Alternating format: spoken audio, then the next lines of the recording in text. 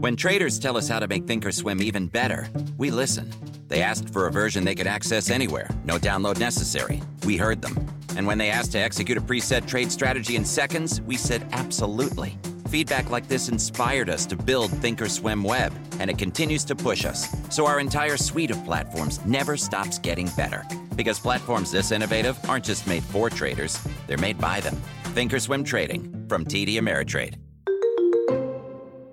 Hey there, my name is Ricky Smith, and I'm the founder of Random Acts of Kindness Everywhere, a nonprofit that simply does exactly what it says: promote kindness everywhere. We know the world is crazy right now. If you are searching for a podcast that has a deeper conversation about race, my co-host Angel Gray and I will be discussing everything going on right now on our podcast, Random Acts of Podcast, on Blue Wire Podcast Network. To find out more, go to rakenow.org. Enjoy the show. Blue Wire. The Philadelphia 76ers select Joel Embiid, Ben Simmons. Here comes Simmons between their legs. Embiid! The power for Simmons. Wow, what a play! Welcome, everybody, to another episode of the New Slant Podcast. As always, I'm your host, Kyle Neubeck, and this week, our podcast once again being brought to you by our friends at Bet Online, which, we always got to thank them for helping us pay the bills. With me, as he is every week, my buddy, my pal, my soon-to-be South Philly neighbor, or neighborhood partner, I suppose, Seamus Clancy. Seamus, how are you? Just going to start stacking up all that Bet Online ad money to save up for a PS5. Did you catch any of that? I know you had a busy day. Did you see anything that came out? I caught it. I didn't catch the beginning because I was out and about doing some stuff today. But I did see I saw all the games now just before we sat down to podcast. All the games that were in the stream. I saw the look of the console. I will obviously just throw money at it whenever they make it available to pre-order or buy in stores. But story for another podcast, I suppose. Yeah. Is there anything that you're particularly excited for from the stream? I actually didn't play the most recent generation of games. Like, I was big on Xbox 360 and PS3. So just because I was like in the middle of college, didn't get a system, and just there seemed like no reason for me to do it where I was at. But now I really want to get back into it and get PS5. Like, I didn't play that Spider-Man PS4 game. It was really good. And PS5 is backwards compatible, and they announced that Miles Morales Spider-Man game. I also missed the most recent, Batman Arkham game, and I'd like to check that stuff out. I knew there's a new Elder Scrolls game in the works too. So I'm not like a Call of Duty, first person online person. I'm more of a action adventure RPG type player. So I think there's going to be plenty for you from the live stream we saw today. Before we go too deep down the video game wormhole, or the basketball wormhole for that matter, Seamus and I took last week off from the podcast. We had actually discussed we were going to do the podcast and have a big talk about the George Floyd situation, the protests around the country, both the content of the protests and what's going on itself, but also how it's impacted the Sixers. We ended up deciding we wanted to take that time off and give other people, other voices, a chance to speak up, predominantly Black Americans, people of color, so that they could have their moment to vent their frustrations that they have in this country. But Seamus and I also didn't want to pass the buck on talking about it completely. So just be forewarned, that's how we're opening the podcast. If you want to skip past this section, that's certainly your choice, but we are going to talk about it some. So I guess the first thing I would ask Seamus is, did you end up going to any of these protests? And what is it? Has any of this changed your outlook on, like how we respond to police brutality and systemic racism and the things that are being talked about this? Because this feels different to me than other recent moments we've had in this country. Yeah, I think back to Ferguson in 2014, and the first time we really heard about this Black Lives Matter movement, and to think of where we were then, where it was even controversial just to say the phrase out loud. Not saying that it was incorrect, it was certainly the right thing to say, but from a general population standpoint, a media standpoint, a public relations standpoint, brands and companies and news networks certainly weren't saying that in a positive way as they should have been. But now it's something that has gotten a lot of mainstream coverage. I've seen people on Instagram that I may have grown up with, going to high school, college with, say that and post something about that in a manner I would have never expected from them in the past. I've been, posting a lot of donation links and on my Twitter account. I don't know exactly what to do. I'm trying to learn. I'm trying to educate myself. But the simplest thing I can do is, use some of my means to donate money to specific funds that I think are worthwhile and that could help people that are more knowledgeable about the situation have recommended. So for those of you out there who want to help, want to make a difference, I would suggest just, greater sense of awareness, educate yourself, read other people's works, read the work of people of color, listen to them. It's their time to talk. You don't need to be putting yourself out there. You need to listen to them. And then maybe attend a protest. If you're not comfortable with that right yet, go donate some money. That's what I'm doing. I'm trying to, take my strides and, be more vocal about it than I have in the past. Black Lives Matter. Yeah, so to your point, I think there are several books that I would recommend people read just to understand the problems and the systemic rot that inspire action like this. I think one of the most important books I ever read was The New Jim Crow by Michelle Alexander. Yeah. It's about mass incarceration in America and how that impacts Black Americans and people of color specifically. It'll be, if you have never read it or read about how the criminal justice system works on any in-depth level, that was an eye-opener for me. Ta-Nehisi Coates wrote a book called Between the World and Me. It's I guess it's considered a memoir, but it's a letter that he writes to his son about growing up Black in America and his experiences that he's had and people adjacent to him in his life, friends, former students that he was with in school before he ended up dropping out, colleagues, et cetera, et cetera. Those are two books that I think had a big impact on just, how I think about these things. And I guess as that applies to the current moment, I think the thing, it's a combination of factors. I think that George Floyd's death it was hard. There was no two sides to it. A lot of times people try to turn it into, well, if he did this differently or he shouldn't have done this. Like, there was none of that surrounding George Floyd's death because of the video evidence that was there. And, that's not to say that there hasn't been incidents like that in the past. We just haven't had as effective video and as many people filming these incidents in the past. And you have to believe people of color when they tell you these things have been happening for a long time. But I think the combination of how vivid that image was, alongside that, people have been out of work and have just been sitting in their homes and they feel like, look, this is the time that I have to stand up to something that's been going on in this country basically since its inception, that Black Americans are being stepped on, killed, and taken for granted, abused in many different ways. And, I was not at all of these protests, but I've been out. I've been certainly in my neighborhood. I was close to some of these showdowns they've had in Fishtown, where there were some of the residents, the fucking 26th district thing. Yeah, so I was on the other side of that one.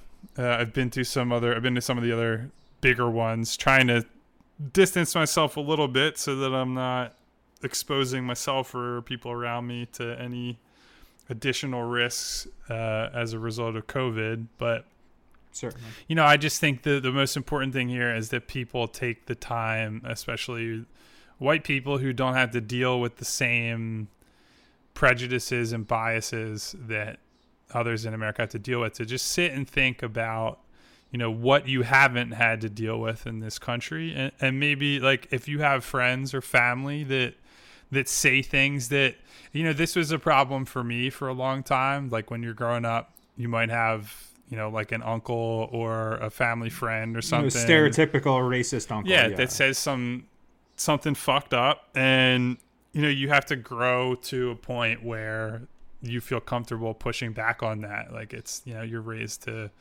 respect your elders and all that, and you don't know where the line is on certain things. And then there's a different battle with friends of yours. Like I think, and you can tell me if you've had this experience, Seamus, not even with friends, but like being at a bar somewhere and you're around like other white people, and some white people just think that it's okay because they're amongst other white people to say something racist or like over the line, and that they're quote unquote amongst friends. And like that's the sort of shit that I have tried to do a better job of pushing back on, and that's not always a comfortable thing to do. Like I'm not trying to get into it with strangers all the time, but that if they don't feel comfortable out in public, that's the way that you might be able to change people in some ways. So this is all very scattered way of saying that this is a constant battle. It's not always about a big protest. Sometimes it's about just controlling the situations right in front of you, but it's certainly about just being aware of all the ways that racism and these systemic issues manifest in our everyday lives. Yeah, I think a lot of people say, like, I don't know what to do. I don't know how I can help. We did kind of outline the protest thing, educate yourself, read. Another book that I would recommend reading I think it's at the top of the New York Times bestseller right now is White Fragility by Robin DiAngelo. I'm currently on the wait list. It's backordered at the local bookstore, Novel Ideal on East Pass Junkie, soon to be your current local bookstore, Kyle. Yeah, buddy. So, you could do that. And also, like you said, don't be scared to be, the voice of reason, the voice of justice in your inner circle, in your family circle. People say, what can I do? Well, that's the first step. If you're scared to say that, imagine how other people are scared to actually go through and live their lives. The least you could do is speak up about what's right. And I think like there are people in my line of work that won't speak up on Twitter because they're afraid of losing followers. And it's the same kind of deal where it's like, dude, if the only reason those people are sticking around is because you're not standing up to racism, or, even if it's another subject, like if it's sexism, if it's people who are against like the LGBTQ community, like if those people are only around because you won't address those things, I can only speak for myself, but I don't want those sort of people reading my work and supporting me and supporting this podcast. Like I am certainly, when it comes to being receptive to ideas on a broader scale, I'm always willing to listen to people, but there are not always two sides to a story. Like sometimes there is one side that is right, one side that needs to win, that deserves all of the airtime, and in this case there is no place for racism, for anti-Semitism, etc. Like these are very obvious things that I probably took for granted growing up in suburbia, where we didn't have to deal with a lot of problems with the police, and the racial makeup of the community contributed to that. Like a lot of white officers feel safe around a lot of other white people, and just growing up and living in different places and going through different experiences, I have a lot more understanding of that now. And so that's about all I think I have to contribute on this subject, other than telling people to make sure that they try to understand what other people go through, regardless of what their background is. Yeah, if you're white, you're listening to this, just listen to people of color for the first time in your life, yet again, whatever it may be. Step back and let them have the floor here. And by the way, if you do have, black friends, family members, family friends, whatever it is, now is also not the time to go to them and like ask them to be your guide. Like it's your responsibility to figure things out cringeworthy on your own, and you're putting more on their plate at a time when they're dealing with a lot. They're having a lot of their quote unquote white friends come to them and doing the cheesy check-in with them, even though they're not that close and they think they're closer than they actually are. Do not add more burdens onto people. Just try to be someone who cares about other people and is willing to listen and learn. That's all we can be, separate from this issue, but also connected to this issue. That's all we can do in life, is try to be as open and receptive to learning new things as possible. And the people who are going to unfollow you on Twitter for this are the people who have the shittiest sports takes anyway. This is true. Do you mean the people I'm muting and the people I'm blocking or whatever are unfollowing me? They probably would have said the dumbest shit to me ever anyway. So their loss. I don't want them reading my stuff, and I don't want to come off as holier than thou, oh, I spoke up and I lost 100 followers. That means I'm doing my job. No, I'm just saying, I'm just encouraging other people, don't give a shit about your online clout or whatever, or just be authentic. Don't give a shit about what these clearly intelligent, ignorant people have to say, and go on from there. Educate yourself. Do you get what I'm saying? Yeah.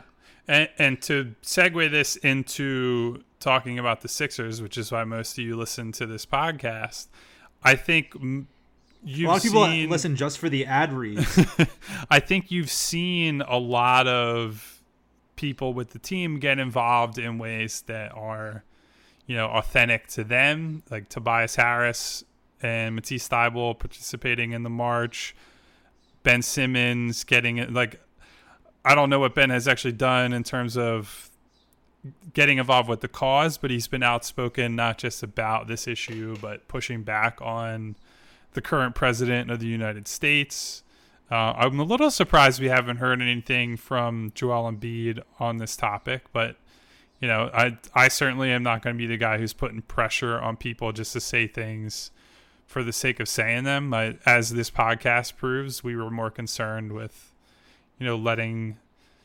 allowing for some time to compose ourselves and think of ways to put the right words together. So I generally think that guys on the team have done an excellent job of, not just speaking out on this issue, but being involved with their community. And, we get wrapped up in if Tobias Harris is worth his contract and his play on the court and all this stuff. And I think in these moments you do see the value that the Sixers see in him as a person. He is a natural leader in a lot of ways. He's a guy who wants to bring people together. And I think even in a situation like this, you can see that shine through. So I think that between him protesting and Tobias speaking out against that Montgomery County politician who had some awful, awful things to say regarding the Black Lives Matter movement, I think he has been aces over the last few weeks or so. Not that he needs my approval, of course, just to make it clear. We're not the arbiters of the movement here. But I think and Seamus, you can speak to this more than I can. It's I'm sure for some people are going to get turned off by that, and there's nothing, we don't care about them. There's nothing you can do about that. I would think a lot of people feel prouder to root for the team and for somebody like Tobias when they see them, step up and lead in situations like these that have nothing to do with basketball. Oh my God. And I think because they haven't played yet, you haven't really seen that in, the next time this summer, next month, 6 weeks from now, whatever, Tobias Harris has 26 points in the game. Those 26 points are going to feel even more important because of what you saw him doing in our, mini off-season quarantine period, protest period. And I think to Malcolm Jenkins, who, while he was a fantastic player, he wasn't quite, an all pro level player as an Eagle, a Pro Bowler, a fantastic leader. But everything he did off the field with the Malcolm Jenkins Foundation, the team let him go for some fucking reason. Now he's on the Saints. He's still in Philadelphia and protesting, and that makes me hate the Eagles even more for letting him go and makes me respect everything he did on the field for the Eagles even more. And I think that, the players in the Sixers haven't played yet since all this has happened, but I think the potential there is strong for fans to get even closer to these players emotionally and have a greater respect for who they are, and maybe not be so quick to criticize different aspects of their game just because when you see them out in the streets, when you see them taking a stand, they're true, authentic, fully formed people. They're not just these players we watch on TV from X amount of miles away.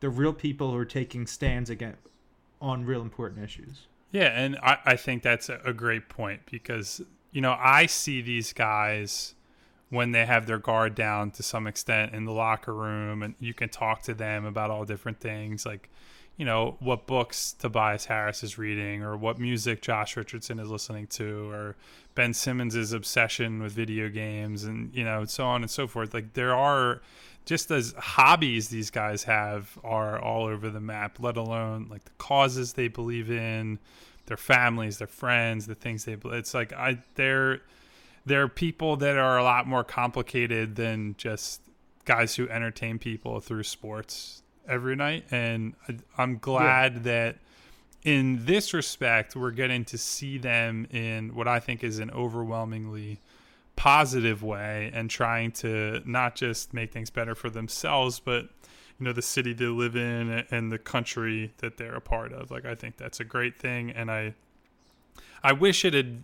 come sooner. Like, I wish that this was more, I know everybody has more time right now, as we said, with work stoppages and what have you. But I'm just glad that we have reached this moment. And I hope that once things start to normalize down the line, that it's still, that fire is still lit and that people still stay involved, whether it's this issue or other things that are going to be coming down the pipeline eventually.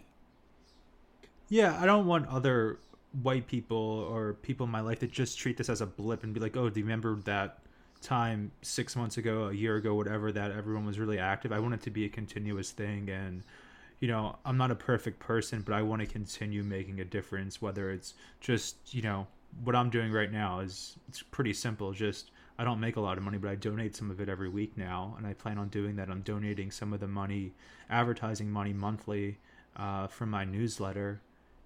Promoting different Black voices on Twitter, promoting different donations and foundations to donate to. I've donated a lot of money to the Malcolm Jenkins Foundation, specifically also Black Lives Matter Philadelphia, the Philadelphia Bail Fund. I don't want it to be, for me, I can't speak for everyone, to be a thing that it's just a moment rather than, something that becomes more along the lines of a lifestyle. Yeah, I agree, man. Or just an aspect of my personality, I should say. Maybe not lifestyle is not the right word. No, I understand what you're saying. I think that's what we should all take from this. Is it's not enough to just post a black square on your Instagram. This is something that is a lifelong commitment that all of us have to make. That some people were more committed to it prior to this moment, and I hope that this is just somewhat of an awakening for a lot of people, even if it's not.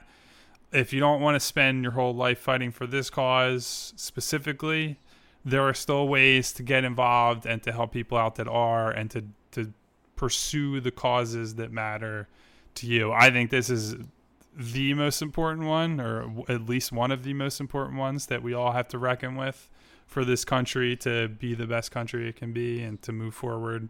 But I just hope that people are active and involved. Like, I hate the people that reduce this to, well, you got to go out and vote, because as we've seen historically, voting is not enough to reckon with an issue like this one. So I just encourage people to... That's so derivative and a meaningless statement is go out and vote. Yeah. So I just encourage people to stay involved, stay educated, certainly vote, but that's just one part of being a citizen in this democracy. And before we move on, just one quick shout out to, I don't know if we have to change the name of the award because of this, but Rudy Gobert, who has been the namesake of the Loser of the Week award since his coronavirus screw up, had a tweet.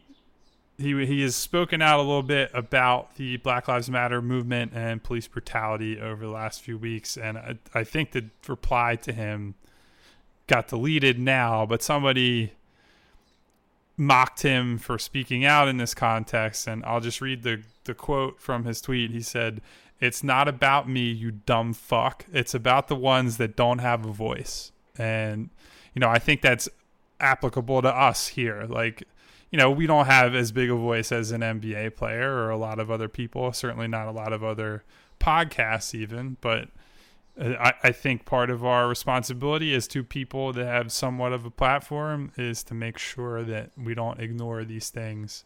And so I hope that we can continue talking about this stuff moving forward. Absolutely. And on that note, we're going to kick it over to our sponsor, and we'll be right back to talk about basketball. So there's no shortage of action going on at our exclusive partners, betonline.ag. Sports are slowly making their way back, and BetOnline's leading the way with the best odds and lines for all UFC, NASCAR, boxing, and soccer matches. And if you need even more, they have simulated NFL, NBA, and UFC simulations all day, every day, live on their website.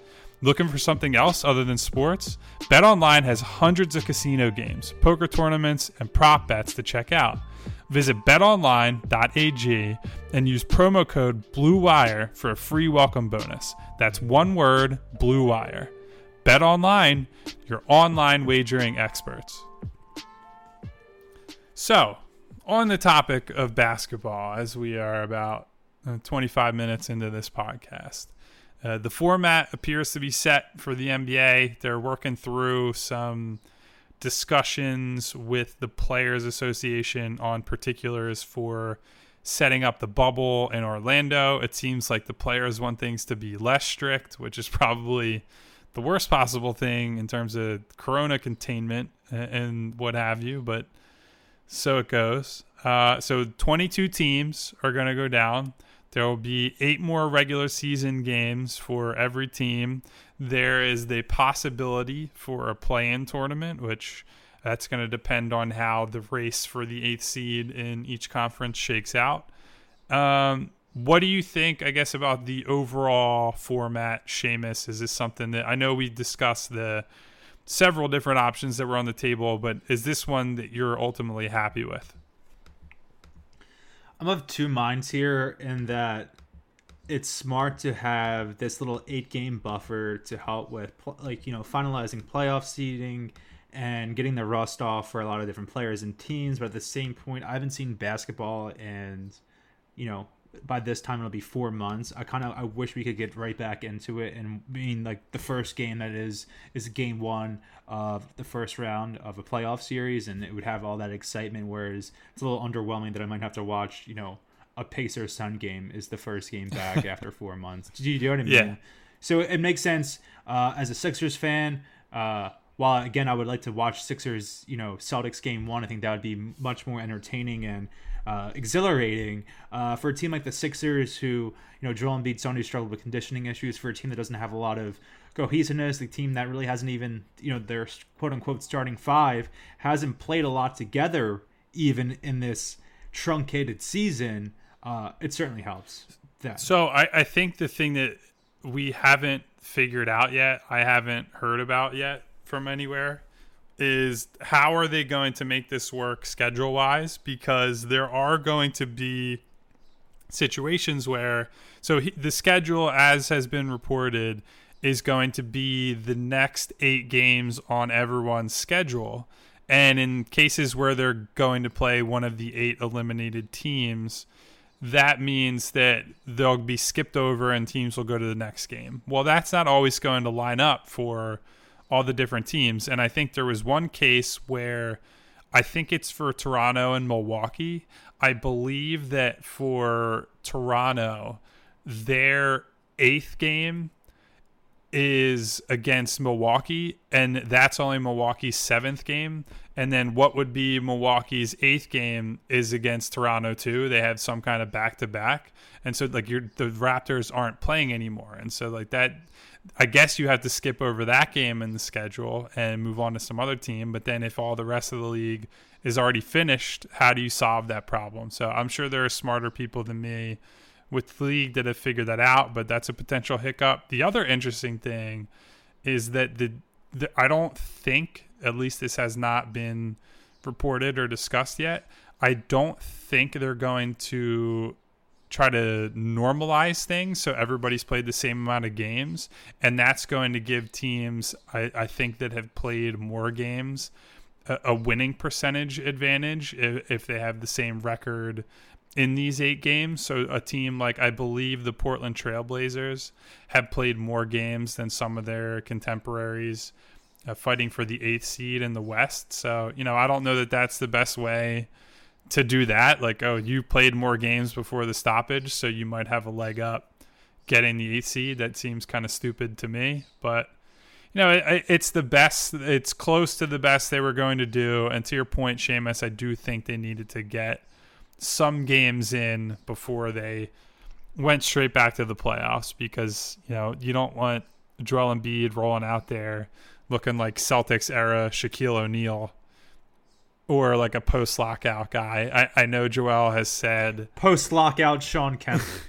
I know that Joel said just yesterday, I believe actually, that he's been working out 6 days a week for the last month. And, I would love to believe the big fella on that one. I hope that's the case. I'd love to see him come back with a renewed sense of purpose and to prove he's among that elite of the elite in the league, but I will believe it when I see it. Yeah, I have zero confidence that he's coming back in shape. I feel bad for feeling that way. But... Yeah, I mean, like, I'm not trying to be like a dismissive asshole, but just, I don't think many players are going to come back in shape. It's just the reality of the situation. I'm not coming back in shape after this. It is what it is.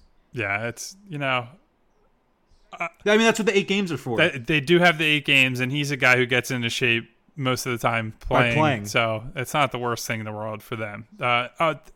To the point of their specific schedule, I believe the 8 games that they have to play are against the Pacers, the Wizards, the Raptors, the Suns, Blazers, Rockets, Wizards again, and the Orlando Magic. So I don't think I think it's probably middle of the road as far as schedules go. It's fine. They have, like, the Pacers game is important. The Raptors game they're not going to catch the Raptors, but a game against the Raptors is important. The Rockets game, I don't know how to pay. I think the Rockets one will be interesting because I think they might be jostling or tanking games for positioning depending on how things shake out. I think the interesting thing about this schedule is that, the teams that are locked into the playoffs, some of them might just decide, our guys are probably in good enough shape. We can punt some of these games and just hope that we're going to play. Like in Houston's case, maybe they want to try to position themselves to play Utah so Harden can turn Rudy Gobert into a pumpkin like he does every year in the playoffs. Or if they want to play the Nuggets and try to torture Jokic and pick and rolls for 48 minutes, maybe that's what they would do. But, it's not the worst. It's not the best. All the teams, the Wizards could be out of the race by the time they play them. So that might be a non-existent roster for Washington, although the Sixers have lost to teams like that before. So I wouldn't take those for granted.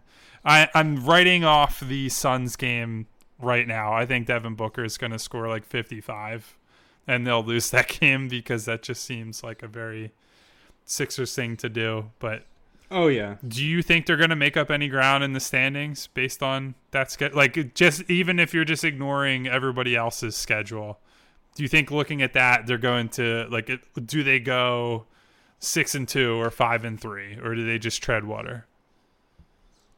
I think they could get the 5 seed. I mean, they're tied for it with Indiana, correct? Mm-hmm. Yeah, I think that's completely doable. If they win that Pacers game, I think it's likely.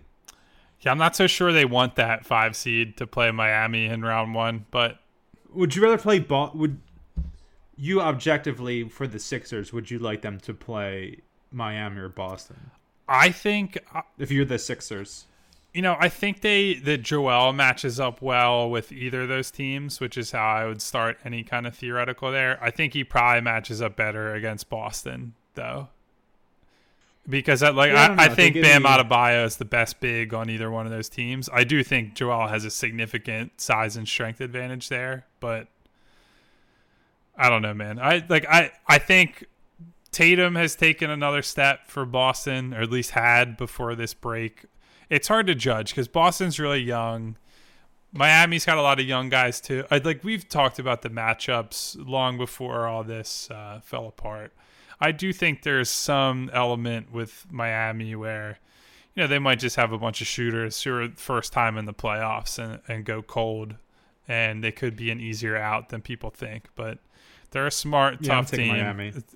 I would take my chances with the Sixers against either one of those teams. I think Toronto and Milwaukee are the two that they're easily the two best teams in the conference. I don't think it's that close either.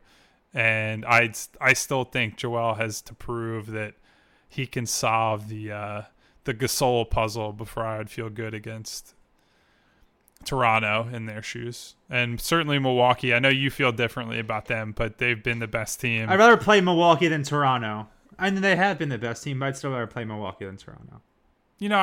I'd have to think about that one. I think Toronto is less. It's not like I'm obviously like a little facetious when I say these things, but Gasol, I just think he's kryptonite for Joe.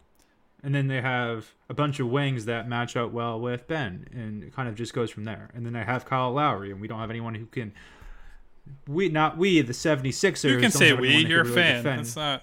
I can say we, okay, but sometimes I don't like to. Sometimes when I phrase questions, I say them to you as if you're another fan. So I'd like to try to fix that a little. Nah, listen, that's your role in this podcast, Seamus. You're allowed to say that's my brand. Yeah, I don't know. That's an interesting question, though. I don't know who would be a better. They're better coached to me. I think Nick Nurse is better. Yeah, they feel just more cohesive. They feel like a team. More so than Milwaukee does. And obviously star power is what matters, but I think I feel better about the Sixers for some reason, having to just focus on one guy rather than having 8 or 9 guys that are going to kill them, probably because of how poor we've seen the Sixers bench be in the playoffs for the last couple of years.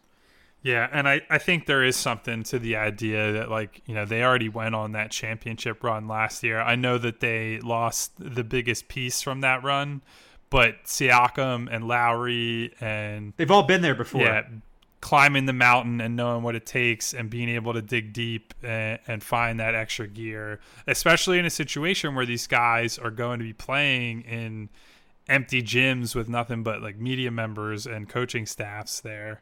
I think that sort of edge might end up meaning a lot when it's all said and done, but could end up meaning nothing. Maybe some 8-seeded bullshit team goes on a run like the Knicks did post lockout back in the day. You never know. No, who's could be that guy? Mark Fultz.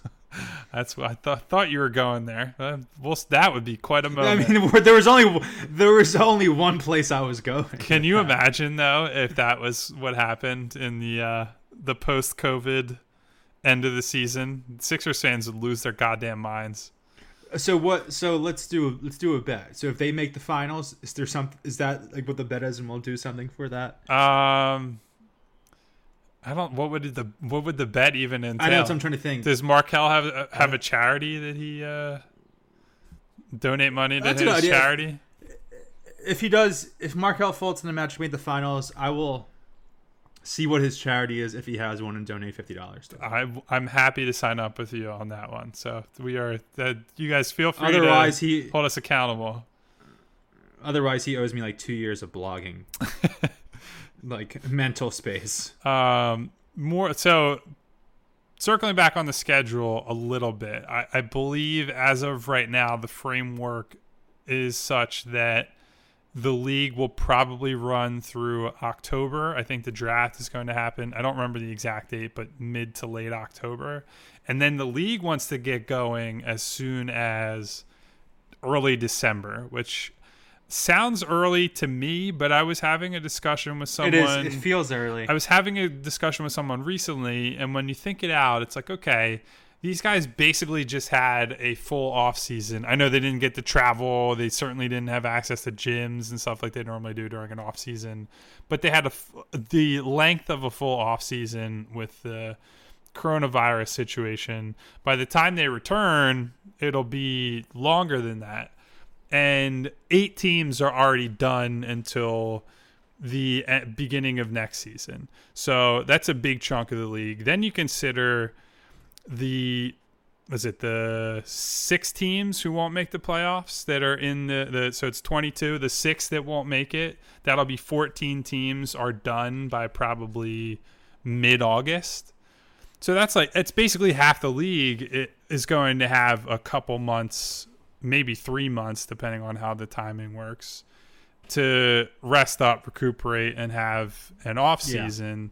Yeah. And so when you think of it that way, really the only teams that are seriously impacted are the teams that are going on deep playoff runs. And I think some of those teams are the ones that are going to be heavy with load management and things like that anyway. So I don't know if it's as crazy as maybe it looks on first glance, but if they could push it to Christmas, you and I have been pushing that idea for forever. I'd be fine with that. I mean, you think it could restart the whole idea and system in place for what the league schedule is? I think they're trying to avoid that, and I think that's probably why they're going early December, but I think that's the wrong approach to take here. Yeah, I think they should just take it in stride as much as you could take a global catastrophe in stride. Yeah, I wonder how much of it is, and this is all speculation, this is not reporting based on anything, but I wonder if there are owners who are pushing for more short-term income from, it's not going to be fans and revenue, but TV money, like the sooner the wheels get turning on games played, and maybe they're thinking if there's a second wave of COVID that hits sometime in the winter, they want to get games in while they can in early December before maybe it picks back up again. I don't know what the reasoning would be. I think the interesting thing on both ends of this, both the end of the 2020 season and start of 21-22, is that I wonder how much of an imprint the NBA playoffs have in the middle of football season. Like, I know baseball has tailed off in popularity generally, so it's hard to judge, like what the World Series does in the early stages of a football season. But I don't know where the NBA Finals, even conference finals, place compared to, like Sunday Night Football, Monday Night Football, even like the weekly games between the Eagles and whoever. Game 7 of the finals would be the same night of I believe, Saints-Chiefs game. And I would say, unless LeBron James is playing in that game, the football game would outperform it. Would you agree there? Yeah, and I think a lot of that is domestically. Yes, I think that's a huge draw NFL game. Domestic, that's a good point. And certainly you're getting more eyeballs internationally on the NBA. And we have no precedent for any of this, so I don't know. But I do think it's weird because part of the reason that you'd want to move the season to Christmas is to avoid football, and that's been part of why that discussion has kept going, not just among fans, but people who make decisions that are in boardrooms. Media members like ourselves.